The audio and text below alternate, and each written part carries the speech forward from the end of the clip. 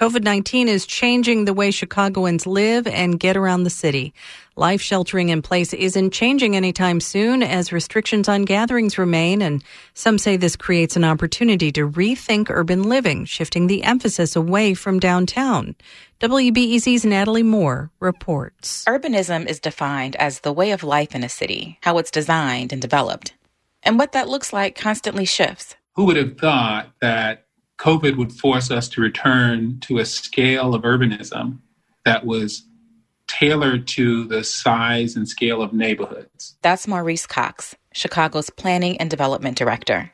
Since COVID-19 restrictions began in May, he's been thinking about pedestrians and the experience of place in the city. While downtown is there, we're not as dependent on it as we were 6 months ago. I feel really strongly that the scale of urbanism, the scale of the neighborhood, is going to be one of the major takeaways post-COVID. Cox is an urban designer known for his big ideas. He says, imagine if every neighborhood had its own downtown. Where you could go to work, where you could go to get your weekly needs, where you could recreate, all within the geography of your neighborhood. I think neighborhoods have the potential to be the driver of the recovery and the driver of the urbanism that people want. Quite often, resources are poured into downtown and its perimeter with splashy developments and shiny high-rises.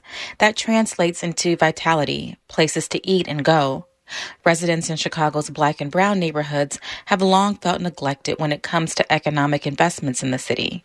Meanwhile, Cox's department is partnering with a Southside community group on East 75th Street to experiment with sidewalk life. The restaurants here don't have enough space to serve indoors, so from So Vegetarian to Brown Sugar Bakery, neon green, oversized sidewalk pods allow people to sit, eat, and socialize outside. There you'll find oversized checkers and tic-tac-toe games, weekend events featuring African dance, a DJ, and the reading of children's books like Alice in Wonderland. I meet up here with David Scully, an urban designer with Skidmore, Owings & Merrill, an architectural firm.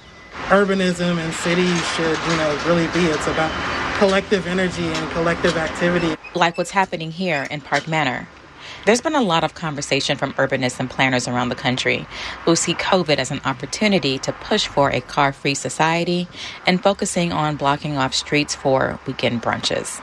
It's more nuanced than that, and there needs to be more thought and specificity, focus on key areas and key issues versus just kind of making the blanket like, oh, well, we can do without cars now. Well, not really.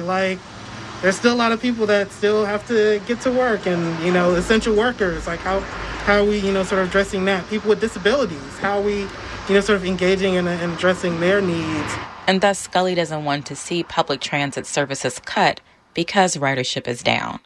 And that's also a concern of Linda Lopez, a Pilsen resident and advocacy manager for Active Transportation Alliance. We're at the intersection of 21st and Western. I chose this spot because I think it's at the intersection of a lot of different dynamics and the communities that I'm engaged with. So you have the transit stop, which cuts through Pilsen, Little Village, North Lawndale.